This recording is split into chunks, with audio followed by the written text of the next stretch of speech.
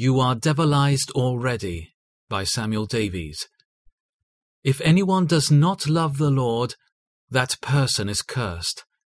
1 Corinthians 16:22.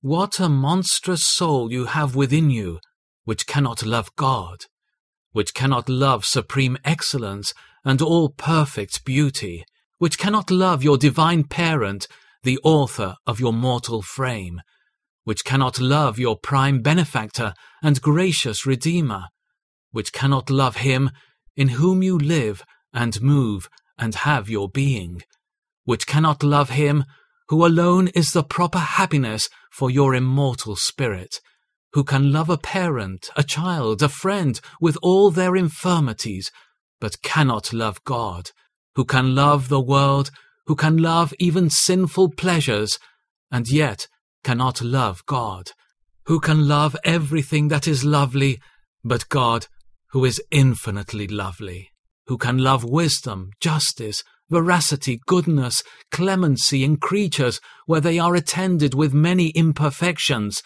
and yet cannot love God where all center and shine in the highest perfection. What a monster of a soul is this!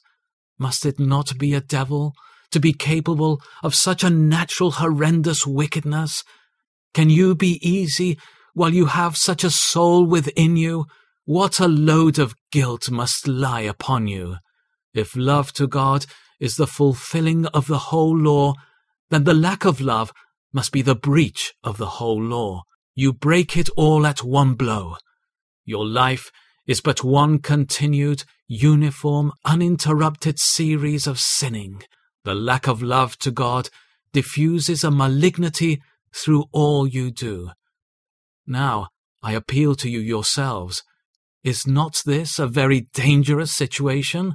While you are destitute of sincere love of God, can you flatter yourselves that you are fit for heaven? What? Fit for the region of divine love? What? Fit to converse with a holy God and live forever in his presence? What?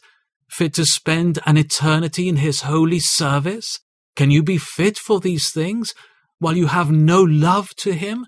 Certainly not. You must perceive yourselves to be fit for destruction and fit for nothing else. You are devilized already. Lack of love to God is the grand constituent of a devil, the worst ingredient in that infernal character, and must you not then be doomed to that everlasting fire which is prepared and fit for the devil and his angels? If anyone does not love the Lord, that person is cursed. 1 Corinthians 16:22.